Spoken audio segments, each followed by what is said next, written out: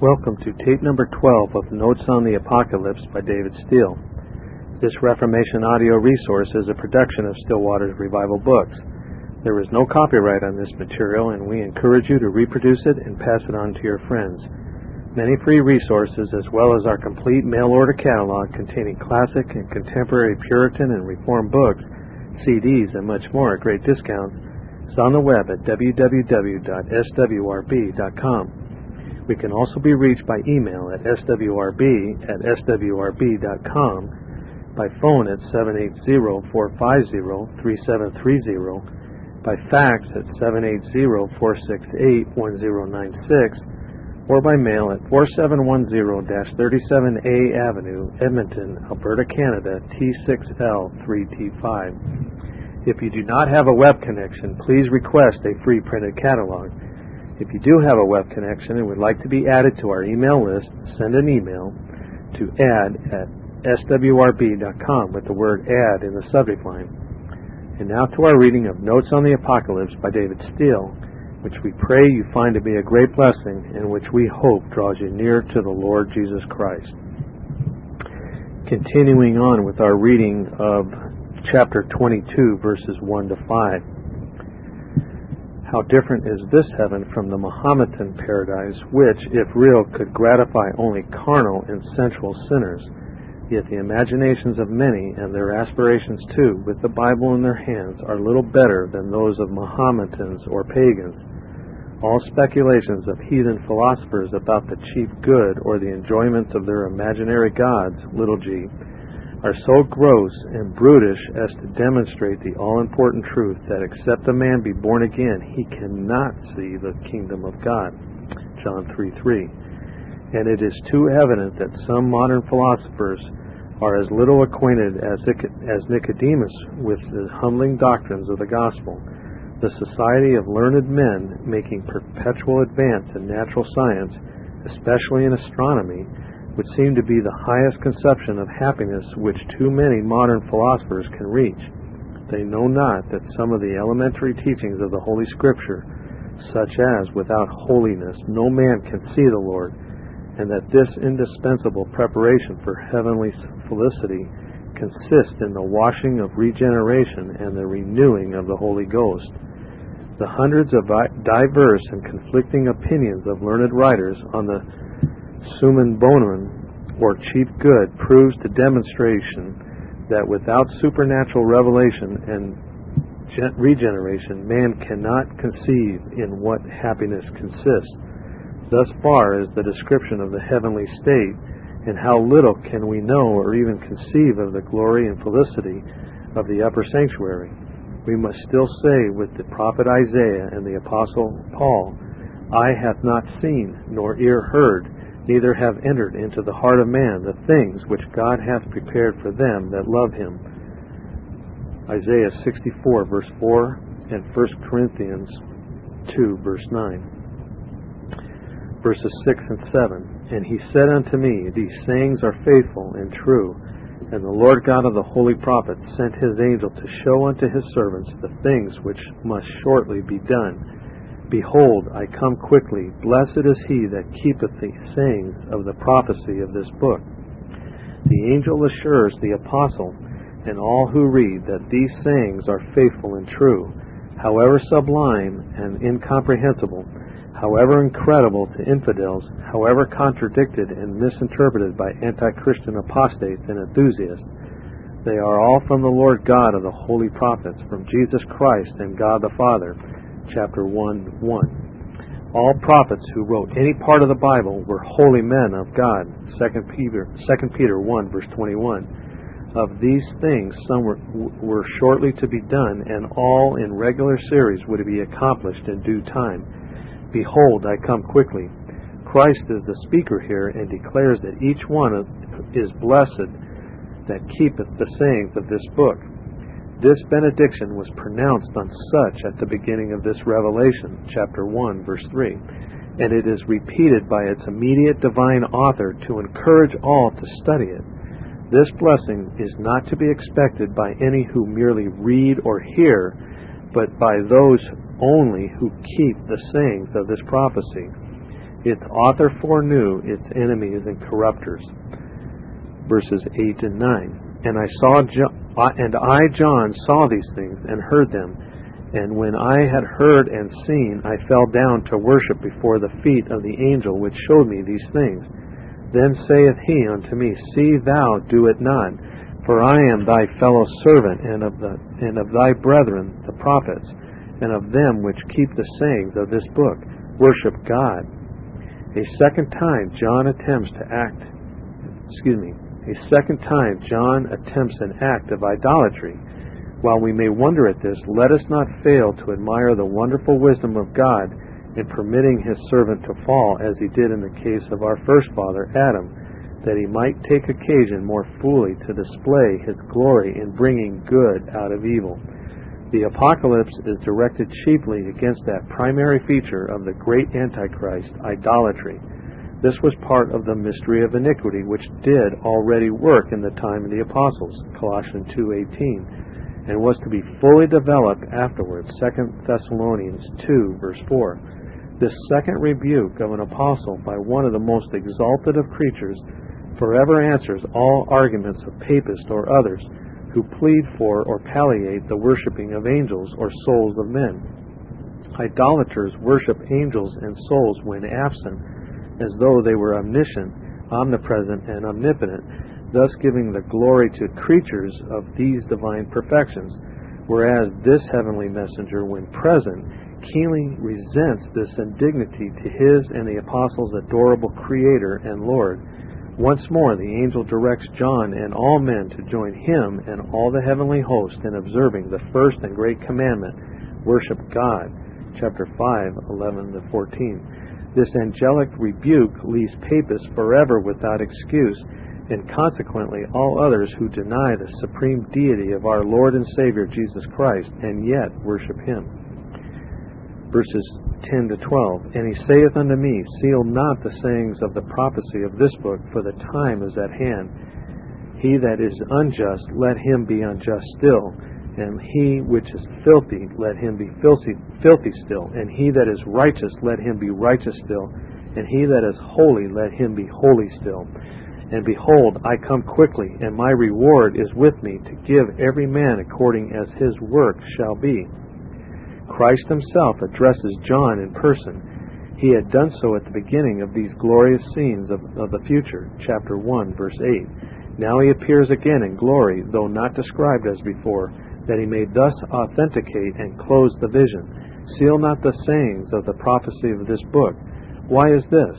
The reason is assigned because the time is at hand when they shall begin to be verified in actual history. The case was different in Daniel's time, who was inspired by the same omniscient Spirit to predict the same events. O Daniel, shut up the words and seal the vision even to the time of the end.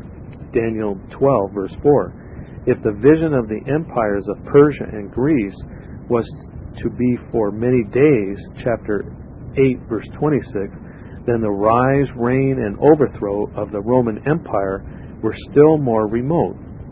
No wonder that Daniel, with becoming humility but intense interest, inquired, O my Lord, what shall be the end of these things? Such was the subdued anxiety of other prophets, 1 Peter 1:10. And here we may once for all notice the three distinct periods mentioned by Daniel as measuring the duration of the Roman Empire, the Roman apostasy, as they hear upon the promised and desirable millennium. Let me read that again. And here we may once for all notice the three distinct periods mentioned by Daniel as measuring the duration of the Roman Empire, the Roman apostasy, and as they hear upon the promised and desirable millennium. The two prophets, Daniel and John, agreed in fixing and limiting the domination of the Antichrist to 1,260 years. This agreement has been already pointed out. The Lord, however, to allay the laudable anxiety of his greatly beloved servant Daniel, makes mention of two other periods of time, 1,290 and 1,335 days or years. Chapter 12, verses 11 and 12. Now, when we have manifold assurances that the great apostasy shall terminate with the close of the 1260 years, we may venture humbly to suppose that the next 30 years may be occupied in the conversion of the Jews, and the remaining 45 in the effectual calling of the residue of the Gentile nations, so as to bring the kingdoms of the earth and the church of Christ to perfect organization and visible harmony, and the whole population of the globe into voluntary and avowed subjection to the Lord and His anointed, to perfect millennial splendor, the nearest approximation to heaven. Romans 11:25 and 26, Psalm 102 verses 15 and 16. But who shall live when God doeth this? Numbers 24 verse 23. The divine author of this book, having given to mankind a complete and sufficient revelation of His will, containing invitations and warnings, at this juncture gives intimation that obstinate sinners shall at length be left to the consequences of their own free and perverse choice, unjust and filthy still. No further means to be employed for their conviction, but those who have embraced the offer of the gospel shall be confirmed forever in holiness and happiness, righteousness and holy still. He also repeats the assurances of His sudden appearance to reward every man according to as his work shall be. The recompense which He brings will be of debt or justice to the impenitent believer, but wholly of free grace to the believer. For the works of each class shall follow them as decisive evidence of their respective characters. Chapter 14, verse 13. Verse 13. I am Alpha and Omega, the beginning and the end, the first and the last. The Lord Christ here declares and asserts the eternity of His personal subsistence and official standing as an all-sufficient guarantee of His ability and authority to deal with the righteous and the wicked, as also to bring to pass all events by His providence which are here predicted. The same guarantee He had given at the beginning of the Apocalypse, chapter 1, verse 8. Verse 14, Blessed are they that do His commandments, that they may have right to the tree of life, and may enter in through the gates into the city. Those who do His commandments are believers, John 14, verse 15, and no others can obtain a right to the tree of life. All the blessings of Christ's purchase, for without faith it is impossible to please God, Hebrews 11, verse 6, and this is the love of God, that we keep His commandments, 1 John 5, verse 3. By the deeds of the law, keeping the commandments, whether moral or ceremonial, shall no flesh be justified in the sight of God, or merit a right to the tree of life, or to enter in through the gates into the city. This right, power, or privilege is confined to those and to those only who receive and believe on the name of Christ, John 1, verse 12. They who serve the Lord Christ are entitled to the reward of the inheritance, Colossians 3:24, and in keeping of His commandments there is great reward, Psalm 19, verse 11. This reward is of grace, not of debt to any of the children of Adam, not of works, lest any man should boast, Romans 11, verse 6, and Ephesians 2, verse 9. And when the last elected sinner, pertaining to the whole company of the redeemed, shall have been called, justified, and sanctified, then with gladness and rejoicing they shall be brought. They shall enter into the King's palace. Psalm 45, verse 15. Verse 15. For without are dogs, and sorcerers, and whoremongers, and murderers, and idolaters, and whosoever loveth and maketh a lie. Without are dogs. These characters have been excluded by the righteous and unalterable sentence of the judge of quick and dead, having their part in the lake of fire. For there is no intimation here or elsewhere of any purgatory or intermediate place, where the delusive hope of those which, who love and make lies, flatter themselves and their blind votaries. Oh, that such sinners in Zion and out of Zion might be afraid, that timely fearfulness might surprise these hypocrites, that they might ponder those awful questions. Who amongst us shall dwell with the devouring fire? Who among us shall dwell with everlasting burnings? Isaiah 33, verse 14. Verse 16. I, Jesus, have sent mine angel to testify unto you these things in the churches. I am the root and the offspring of David, and the bright and morning star. This is the angel whose ministry the Lord Christ was pleased to employ in making known to the church, through his servant John, most of the discoveries of this book. Chapter 1, 1 and 11. Many other angels have indeed been employed by the mediator as the ministers of his providence, but this one seems to have been the principal all along. None of these heavenly messengers, however, was found competent to reveal the purposes of God. Chapter 5, verse 3. To this work the eternal Son of God alone was found adequate by nature and office, the Lamb that had been slain. Christ has a personal property in the angels, as he is their Creator and Lord, and as they are his creatures and willing servants, mine angel. This is perfectly reasonable, for he is the root of David in his divine nature, and the offspring of David in his human nature. Romans 1, verse 3. God-man, mediator.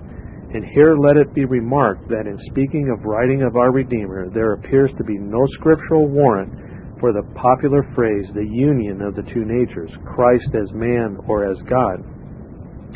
These expressions militate against the unity of his divine nature and personality, and are calculated, we do not say intended, to mislead or confuse the mind of his disciples.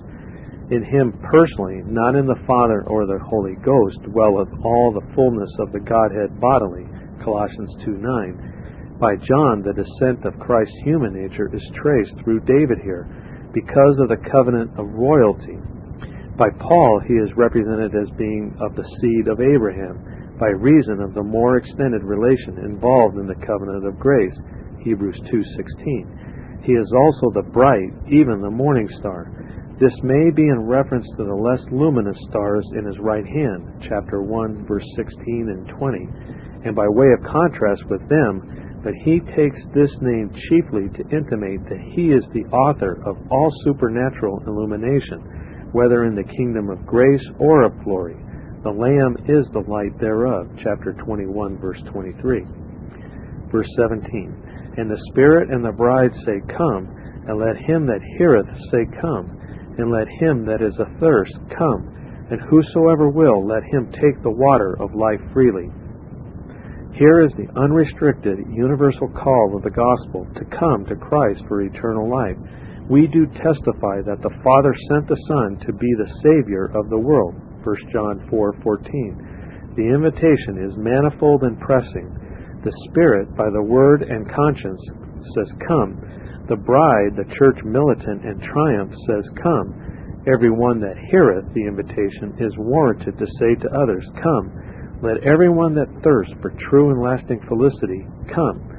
If anyone be in doubt whether his desire be spiritual or not, it is added for his encouragement as well as sufficient warrant. Let whosoever will take of the water of life freely. Any sinner of Adam's race may wash and be clean in that fountain open for sin and for uncleanness, may with confidence and pleasure draw water from the wells of salvation. Zechariah 13:1 and Isaiah 12, verse 3. Who can resist these calls, invitations, and persuasions and be guiltless? Or who can devise easier terms of reconciliation to an offended God than are here addressed to the chief of sinners? Verses 18 and 19. For I testify unto every man that heareth the words of the prophecy of this book, if any man shall add unto these things, God shall add unto him the plagues that are written in this book. And if any man shall take away from the words of this book, the book of this prophecy, God shall take away his part out of the book of life and out of the holy city and from the things which are written in this book. Those were verses 18 and 19. For I testify, he who is the faithful and true witness closes this book of prophecy with a solemn and awful sanction. These tremendous threatenings by the Lord God of the holy prophets may well cause all who read or hear to tremble, for who can abide his indignation? While the prophecy of this book is primarily intended, all other parts of the Bible are included in this solemn conclusion. For doubtless our Lord intended the apocalypse to be a close to the whole canon. The threatening is twofold, corresponding to the criminality. Learned, bold, and irreverent biblical critics, enthusiasts, and pretenders to new revelations are in danger of these judgments. The plagues that are written in this book are such as will utterly destroy the presumptuous sinner who adds to these things. And he that impiously takes away from the words of the book of this prophecy exposes himself to the like awful punishment. God shall take away his part out of the book of life, and out of the holy city, and from the things which are written in this book. Tremendous doom. All that which he seemed to have shall be taken away. Luke 8, verse 18. Great will be the sudden and unexpected loss. These awful denunciations, however, have a special reference, like the rest of the threatened judgments in this book, to the great, continued, and defiant impieties of the apostate church of Rome. She has added her traditions to the Scriptures as part and principal part of the rule of faith. She has taken away the Scriptures from the body of her people, or shut them up in an unknown tongue, so that every man may not hear in his own tongue wherein he was born the wonderful works of God. Acts 2, 8, and 11. This is one of the articles of Rome's indictment here, and whatever modern infidelity or spurious charity may suggest, this theft of God's word and robbery of his people is not to be expiated with burnt offerings or sacrifice. And he who scans all time foresaw this attempt of the dragon and his allies to deprive the church and the world of the lively oracles. Therefore, as he promised a blessing on the reader of this book, as it were on the title page, here in the close he appends a malediction, that all who read or hear may be deterred from such sacrilege. Verse 20. He who testified these things saith, Surely I come quickly. Amen. Even so, come, Lord Jesus. He which testified these things is the Lord Jesus. Again, he reminds all to whom these presents come of his certain and speedy appearance. These frequent assurances are not vain repetitions. They are intended to strengthen the faith and counteract the despondency of the saints, and to alarm the consciences of his enemies.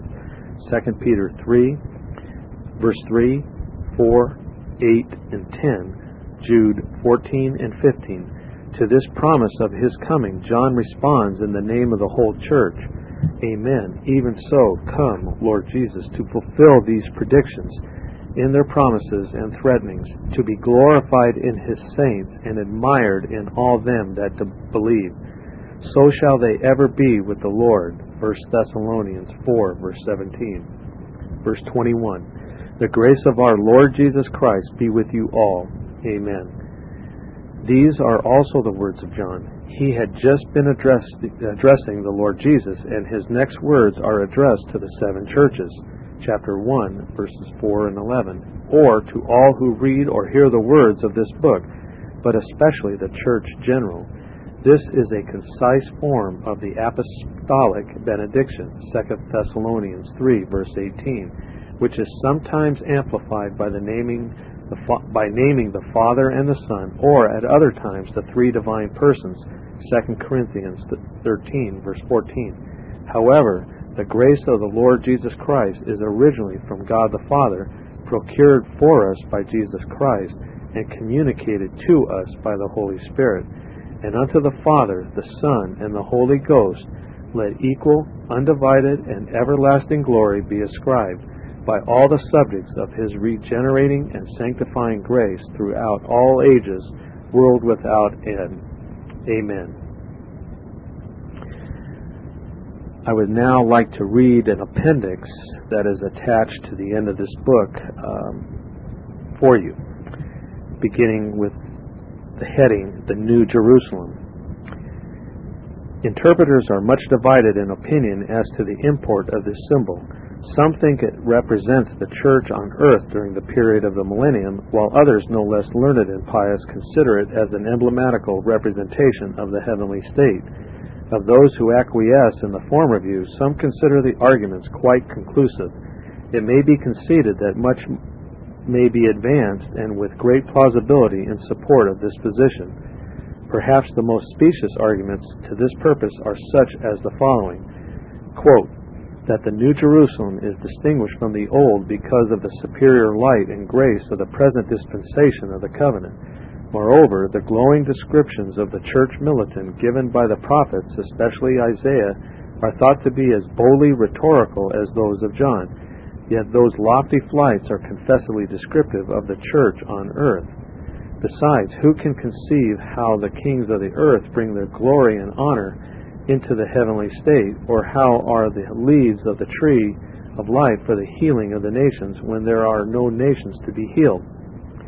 To these arguments the following answers may be given. The church is one under all changes of dispensation, and by what name soever she is called. But it does not appear that we are warranted by Scripture usage to view the New Jerusalem as a designation of the church in her militant state. She is indeed sometimes called in the New Testament by Old Testament names, as when Paul calls her by the name Zion, Hebrews 12:22, but he does not say New Zion. Again, when our Lord promises, as in Revelation 3:12, to reward him that overcometh, it must be supposed from the connection that, as in all similar cases of spiritual conflict, this reward is to be conferred in a future state, heaven.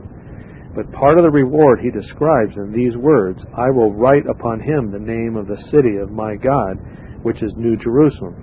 Surely it may be supposed, without presumption, that in this place New Jerusalem means heaven. Nor is the assumption true that the descriptive language of the Old Testament prophets is always to be understood of the church on earth. For instance, can the following language, Isaiah 33:24, be predicted of the saints while in the body? The inhabitants shall not say, I am sick. The glory and honor of the nations are the saints of God, the excellent, who, while here, are the light of the world, the salt of the earth, and doubtless nations as well as families and individuals have learned by experience that the Lord hath blessed them for their sakes. Genesis 30, verse 27, and 39, verse 5.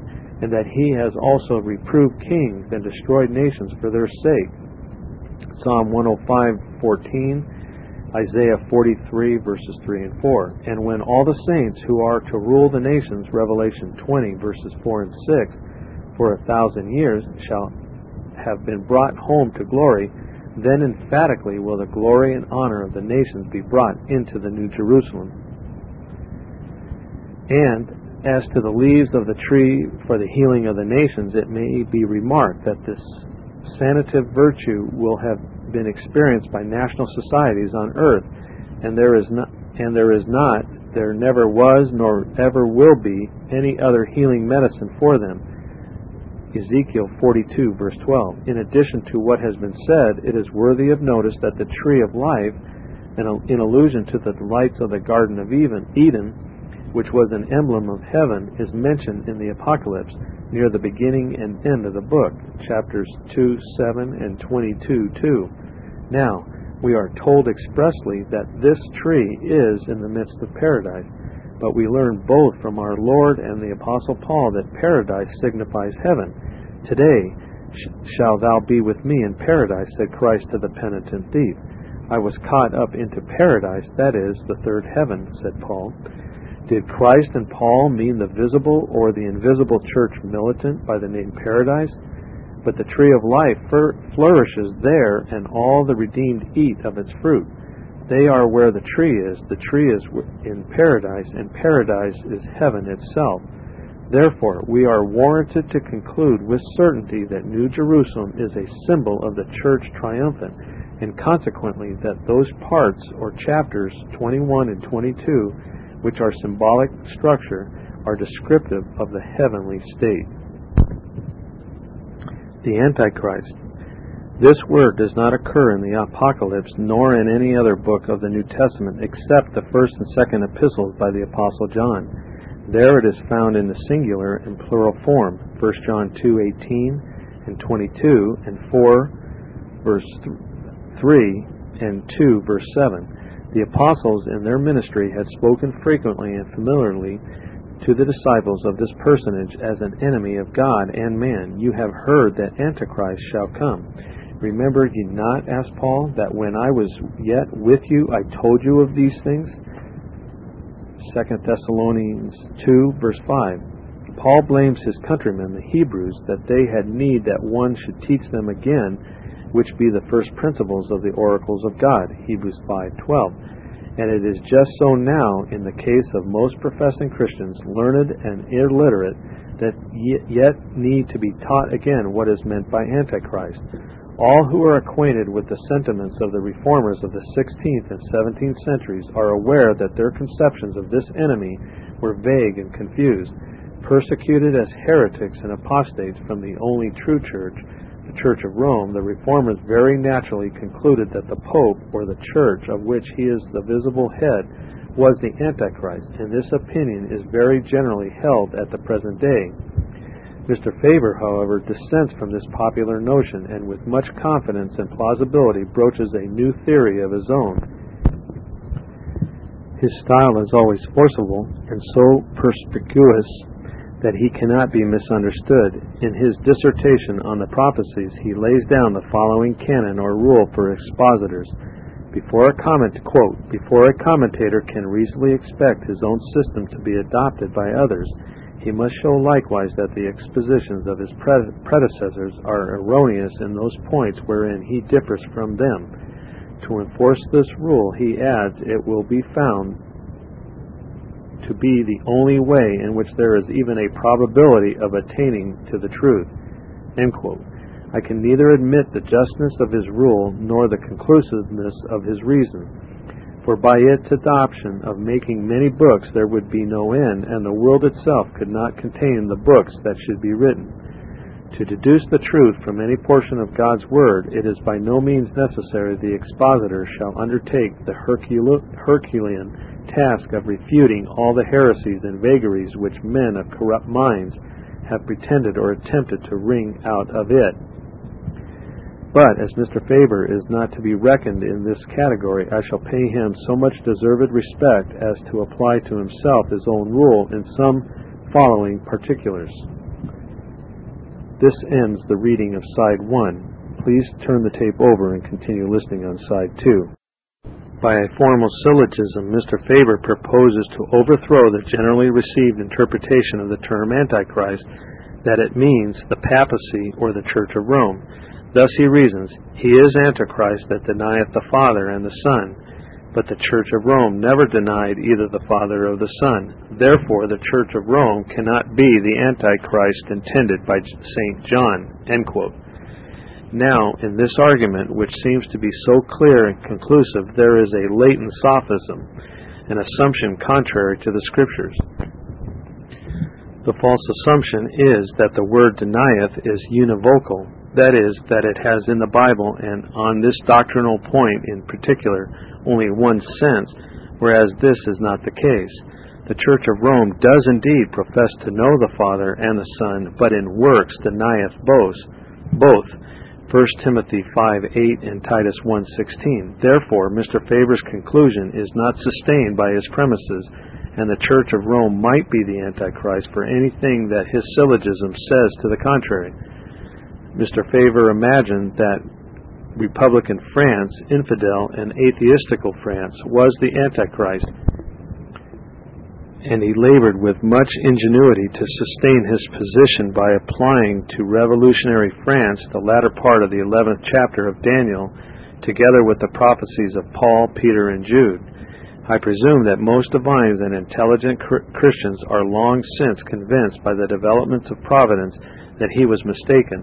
The commotions of the French Revolution and the military achievements of the first Napoleon, however important to peninsular Europe, were on much too limited a scale to correspond with the magnitude and duration of the great Antichrist achievements. They were, however, owing to their proximity to Britain and their threatening aspect, of sufficient importance to excite the alarm and rouse the political antipathies of the Vicar of Stockton upon Tees. Mr. Faber's Antichrist is an infidel king, willful king, an atheistical king, a professed atheist of short duration, and his influence of limited geographical extent. He is not in most of these features the Antichrist of prophecies, whose baleful influence is coextensive with Christendom, and whose duration is to be 1260 years. Mr. Faber's erudition is to be respected, his imagination admired, but his political feelings to be lamented. Indeed, his very ecclesiastical title of office, vicar, is itself partly indicative and symbolical of the prophetic Antichrist. I do not believe that infidel France, whether republican or monarchical, nor the papacy, nor the Church of Rome, is the Antichrist of the Apostle John. Yet I do believe that all these are essential elements in his composition. The following are the principal component parts of that complex moral person, as defined by the Holy Spirit, by which any disciple of Christ without much learning may identify John's Antichrist. His elemental parts are three, and only three, and all presented in the 13th chapter of Revelation. The beast of the sea, verses 1 and 2, the beast of the earth, verse 11, and the image of, or to the first beast, verse 14, that is, the Roman Empire, the Roman Church, and the Pope, all these in combination professing Christianity. These, with their adjuncts as subordinate agencies, constitute the apocalyptic Antichrist. Besides this personage, well defined by the inspired prophets, Daniel, Paul, John, and others, there is no other Antichrist. An infidel king, a professed atheist, as distinct from this one and symbolized in prophetic revelation, I find not. I conclude that such a personage is wholly chimerical, framed as a creature of a lively imagination. The image of the beast. Mr. Faber is unsuccessful in his interpretation of the image of the beast. His reasoning is ingenious, specious, and intelligible as usual. He labors to prove that the worshipping of images by the papists is the meaning of the symbol. Material images, however, whether of papal origin or otherwise, are harmless vanities, for they cannot do evil, neither also is it in them to do good. Jeremiah 10, verse 5. The case is quite otherwise with this image. It has life, speaks, and has power to kill, Revelation 13, verse 15. These properties of John's image are so opposite of those of the papal images that they effectually confute Mr. Faber's fanciful, not to say whimsical, theory. It has been already shown that the image symbolizes the papacy, the facsimile of the Roman Empire. The beast, deadly wound. The Erastian heresy, as usual, communicant of prelacy, will readily account for Mr. Faber's explanation of the deadly wound, which the first beast received in his sixth head. Constantine, he thinks, inflicted that wound by abolishing paganism.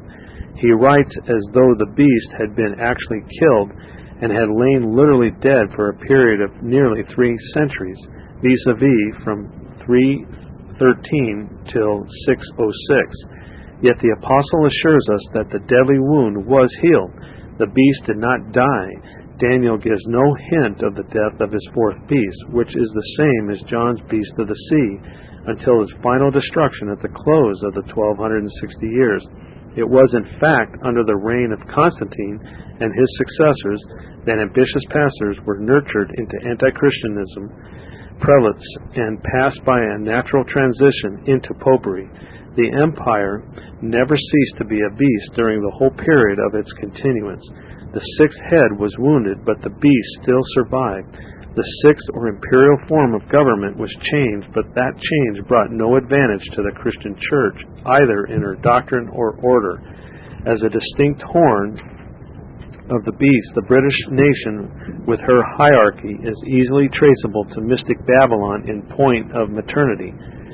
Since, as well as ever before the time of Henry VIII, spiritual fornication has ever been the crime of the British establishment, this historical fact requires no proof. Mr. Faber seems to me to give too little prominence in his exposition to Daniel and John's beast of the sea as an enemy to Christ. Indeed, he appears to overlook the leading idea involved in the name Antichrist as a substitutionary false and therefore inimical or hostile Christ. Instead of keeping before his mind the glorious person of the mediator as a special object of Antichrist enmity, as prophecy requires, he places before him the church or the gospel instead of Christ. Hence he writes thus, we quote, "We find in the predictions of St. John, which, why not St. Daniel, in parentheses, two great enemies of the gospel, popery and Mohammedanism," end quote. Then he adds, quote, "A third power is introduced," end quote, from his preface, page 7. This third power he calls willful infidel, a king, and, as already noticed, interprets it of atheistical France. Now, it will be evident to the intelligent reader that among his three powers, considered by him as enemies to the gospel, he has entirely lost sight of the seven-headed, ten-horned beast and his hostility to Christ. He has, in fact, manifestly substituted his imaginary willful king, infidel France, for the Roman Empire, the beast of Daniel and John, the agent that slays the witnesses, Revelation 11, verse 7. To almost every expositor, and in his lucid moments even to Mr. Faber himself, it is apparent that the Roman Empire is the primary element in the complex personage that wars against the Lamb. Even kings are but horns of the beast, and popery but a horn. Daniel 7, verse 20, Revelation 17, verses 12 and 13. It is therefore a great mistake on the part of this learned author to feign an Antichrist distinct from the three confederated enemies of Christ and his witnesses, enemies so clearly pointed out in prophecy by appropriate and intelligible symbols, the beast with 10, and the beast with 2 horns, and the image of the first. These three, all professing the Christian religion and practically denying it, without the shadow of a doubt constitute the Antichrist of John, 1 John 2, verses 19 to 21. This is the identical enemy described by Daniel, and according to the inspired predictions of both prophets, doomed to eternal destruction. Daniel 7, verse 11, Revelation 19, verse 20. Hence, it is obvious that Mr. Faber's willful king is wholly a creature of his own fancy, constituting no feature of the prophetic Antichrist. The little book. This symbol is in the 10th chapter, evidently distinguished from the one in the 5th chapter. It is considered by several interpreters as containing all that follows to the end of the book. According to this view, it would be larger than the sealed book, chapter 5, verse 1. Such a view is altogether untenable, involving as it does almost a palatable contradiction. The little book is indeed comprehended in the sealed book as a part of the whole, or it may be viewed as an appendix or codicil, or perhaps still more correctly as a parenthesis, interrupting the series of the trumpets, that the object of the 7th or last woe trumpet may be thus described and rendered intelligible when sounded. Mr. Faber is correct in saying the 11th, 12th, 13th, and 14th chapters, in point of chronology, run parallel to each other, but he is mistaken when he says the little book comprehends these 4 chapters. It comprehends only so much as intervenes between the close of the 9th chapter and the 15th verse of the 11th chapter, or in other words, between the sounding of the 6th and the 7th trumpets. To be more correct and explicit, the 10th chapter introduces the little book, and the 11th chapter, from the 1st to the 14th verse inclusive, exhibits an abstract of its contents, a condensed narrative or mere outline of the contest during the 1260 years. The death of the witnesses. Many divines have considered the death of the 2 witnesses as consisting in a moral slaying equivalent to apostasy. Mr. Faber views their life and death as altogether political. He censures Mr. Galloway for want of strict adherence to unity of symbolical interpretation, but he inadvertently falls into the same error, assuming as he does that the 2 witnesses are the Old and New Testament churches. Where is the unity of symbolical interpretation when he tells us that the witnesses were politically slain in the disastrous battle of Mulberg in the year 1547 by the total rout of the Protestants under the lead of the Elector of Saxony and the Landgrave of Hesse?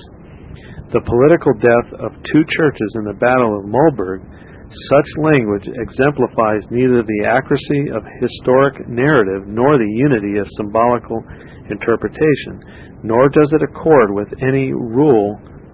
with another rule of the writers, one of his three cardinal rules, namely, that no interpretation of a prophecy is valid except the prophecy agree in every particular with the event to which it is supposed to relate. Mistaking the character of the witnesses as one of the principal symbols of the apocalypse, he is unable to ascertain in history either their identity or work, their life or their death. Having imagined their political death in 1547, he supposes their resurrection to political life in 1550 by the accession of Edward VI to the throne of England and the defeat of the Duke of Mecklenburg in the October of that year. Of course, these witnesses, according to Mr. Faber's interpretation, resumed their function of prophesying so soon as they were restored to political life. But we look in vain for the prophesying of the mystic witnesses after their ascension to the symbolic heaven. Revelation 11, verse 12. As we have shown to the readers of these notes, their lives and their testimony or prophesying terminate altogether. Chapter 11, verse 7 and 12, verse 11. The mark of the beast. With regard to the mark of the beast, Mr. Faber thinks with Sir Isaac Newton that it is the cross, page 176. This thought has indeed been almost universal in the minds of Protestants. So deep-seated is this conviction in the popular belief that one is deemed chargeable with temerity, if not something worse, who would call its grounds into question. Popular opinion or belief in matters of this spiritual and mystical nature is, however, of very little weight in the estimation of such as are accustomed to try the spirits. Although the mark was to be received at the instance and by the authority of the two-horned beast of the earth, it was not enjoined as a mark of devotion to himself. It was manifestly commanded by him as a tessera of loyalty to the 10-horned beast of the sea, the obvious symbol of corrupt and tyrannical civil power. Instead, therefore, of the cross as a sign of devotion to popery, of membership in the Church of Rome as identifying with the beast mark, this mark is evidently and demonstrably the tessera of loyalty to the Roman Empire, immoral civil power, and this too in any of the dependencies of that iron empire. Daniel 2:40 and Daniel 7, verse 7. From the errors and vagaries of this learned and acute expositor, some of which have been pointed out, it is apparent that no amount of intellectual culture, no natural powers of discrimination, no logical or metaphysical acumen will compensate for the lack of early and accurate training in the knowledge of supernatural revelation. Of the prophetical and priestly offices of the Redeemer, some of the English prelates have written with a force, perspicuity, and zeal against the heresies of the Roman apostasy, not excelled by the writings of those who have descended from the semi-papal hierarchy of the Anglican Church. But on the royal office of Emmanuel, their prelatic training and association seem to have blinded their minds. No bishop, no king, is a maxim which seems to lie at the foundation of all their political decisions and speculations, and which gives a tincture to all their expositions of prophecy. Nevertheless, even in this field of labor, the diligent student may consult with much advantage the learned works of such writers as the two Newtons, Kett, Galloway, Whitaker, Zouch, with their predecessors Lohmann, Mead, and others. After all, the best works to be obtained as helps to understand the prophetic parts of Scripture will be found in the labors of those who, from age to age, have obeyed the gracious call of Christ, who have come out from mystical Babylon, from the Romish communion, from the mother and her harlot daughters, and who have associated more or less intimately with the witnesses. Among these may be consulted with profit the works of Durham, Mason, and MacLeod. But while searching after the mind of God revealed in this part of His Word, let us never exercise implicit faith in the teachings of any fallible expositor.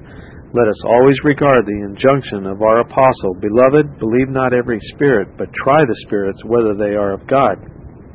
Of course, the only infallible standard by which we can try the spirits is the whole Word of God, comparing spiritual things with spiritual. The first resurrection. Bishop Newton, among those divines distinguished in ecclesiastical history as millenarians, may be regarded as one of the most learned, judicious, and cautious. The amount of deductions which this class of writers draw from the Scripture phrase "first resurrection" and its context, confirmed as they suppose by many other parts of Scripture, appears to be the following: all the righteous shall be raised from their graves to meet our Savior coming from heaven at the beginning of the millennium. He and these saints, clothed in real human bodies, are to dwell and reign together upon a renovated earth during that happy period. Indeed, writers on this interesting subject differ so much in detail that no well-defined theory or system can be discovered among them. The literal resurrection of the bodies of the saints and the corporal presence of Christ among them seem to be the cardinal points of agreement with this class of expositors. And from this literal interpretation of the resurrection of the righteous and bodily appearance of the Savior, they either took or received the name millenarians. Other Christians, however, who differ from them in the interpretation of symbols, are no less believers in a millennium than they, 1,000 years of righteousness and peace on the earth. Bishop Newton understands this first resurrection of a particular resurrection preceding the general one at least 1,000 years. It is to this first resurrection, he says, that St. Paul alludes, 1 Thessalonians 4:16, when he affirms that the dead in Christ shall rise first, and 1 Corinthians 15, verse 23, that every man shall be made alive in his own order, Christ the firstfruits, afterward they that are Christ at his coming. It is surprising that a person of the bishop's learning should so readily mistake the sound for the sense of the words which he quotes. While the apostle is, for the comfort of the saints, treating of their resurrection, he is evidently speaking of the general resurrection at the end of time. In the morning of the resurrection, Christ's members will be raised after the manner and in virtue of his resurrection, the firstfruits securing the following harvest, in obvious allusion to the ceremonial law. In the other case, when Paul says the dead in Christ shall rise first, does he mean before the rest of the dead? No, but before those of their redeemed brethren who shall then be alive and remain. For these shall not prevent or anticipate them which are asleep in the grave. That is, the bodies of the saints who have died shall be raised in glory before those then alive shall undergo a change equivalent to that of the resurrection. Such is manifestly the meaning of the apostle's plain language, which has no reference whatsoever to the millennium, not even the remotest allusion. Nothing but a groundless preconception of the nature of the millennium will account for the sound of words taking the place of their sense in the reader's mind, and no degree of mere scholarship can obviate this propensity of the human mind in the things of the Spirit of God. Not only does the learned prelate misapprehend and misapply the text above quoted to support his theory, but he makes a gratuitous concession which is at once fatal to his scheme and inconsistent with himself. He says, indeed, the death and resurrection of the witnesses before mentioned, Revelation 11, verses 7 and 11, appears from the concurrent circumstances of the vision to be figurative. The bishop evidently viewed the witnesses of the 11th chapter as a company altogether different from those of whom John speaks in the 20th chapter, verses 4 and 5. This is another of his surprising mistakes, for that the identical party as a moral person appears in both parts of the symbolic and allegorical representation will readily appear to any unbiased mind by an induction of the following particulars. These witnesses are to continue prophesying 1,260 days or years, Revelation 11:3. Then they will be killed, verse 7. But we learn that in death they are victorious, chapter 12, verse 11. They triumph with the Lamb on Mount Zion, chapter 14, verse 1. In a similar attitude of triumph, they again appear standing on the sea of glass, chapter 15, verse 2. They are with their victorious king, chapter 17, verse 14. They are exhorted to retaliate upon mystic Babylon, Revelation 18, verse 6. They are also engaged in the last campaign with the captain of their salvation, chapter 19, 14, and 19, and 20. And at length they are advanced to thrones of civil power to rule the nations, chapter 20, verse 4, in fulfillment of Daniel's prophecy and their Savior's promise, Daniel 7, 27, and Revelation 2, 26, and 27. The death and resurrection of the witnesses is compendiously stated in the former part of the 11th chapter, verses 7 to 14. But these events, epitomized again in the little book, are amplified in the subsequent chapters, where we are made acquainted more fully with their enemies, their conflicts, death, resurrection, ascension, and exaltation. In all these respects is exhibited their conformity to the example of their captain and leader. If, therefore, according to the bishop's conception, the death and resurrection of the witnesses in the 11th chapter be figurative, and if the witnesses of the 20th be the same as those in the 11th chapter, which identity I have proved, it follows incontrovertibly that the first resurrection is to be understood in a figurative sense. This interpretation may be abundantly confirmed in the following manner. The witnesses prophesy 1260 years, but since no individual persons live so long, a succession must be supposed. They are, in fact, mystic characters having their real counterpart in actual history on this earth. The scarlet-colored beast and woman, chapter 17, verse 3, are of equal duration with the witnesses and of similar mystic character and have their real counterpart in history.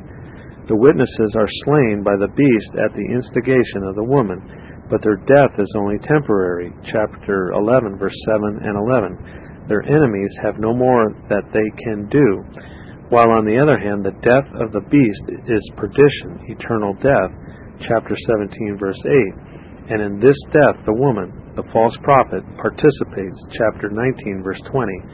All this symbolic language respects Christ's enemies as corporate or organized bodies. This ends the reading of tape number 12 of Notes on the Apocalypse by David Steele. Please go to the next tape in the series and continue listening. Thank you.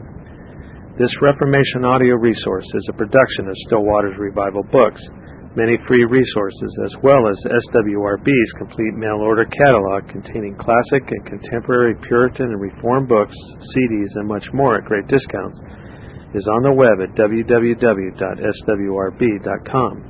We can also be reached by email at swrb@swrb.com, by phone at 780-450-3730, by fax at 780-468-1096, or by mail at 4710-37A Avenue, Edmonton, Alberta, Canada, T6L3T5. If you do not have a web connection, please request a free printed catalog. If you have a web connection and would like to be added to our email list, please send an email to add@swrb.com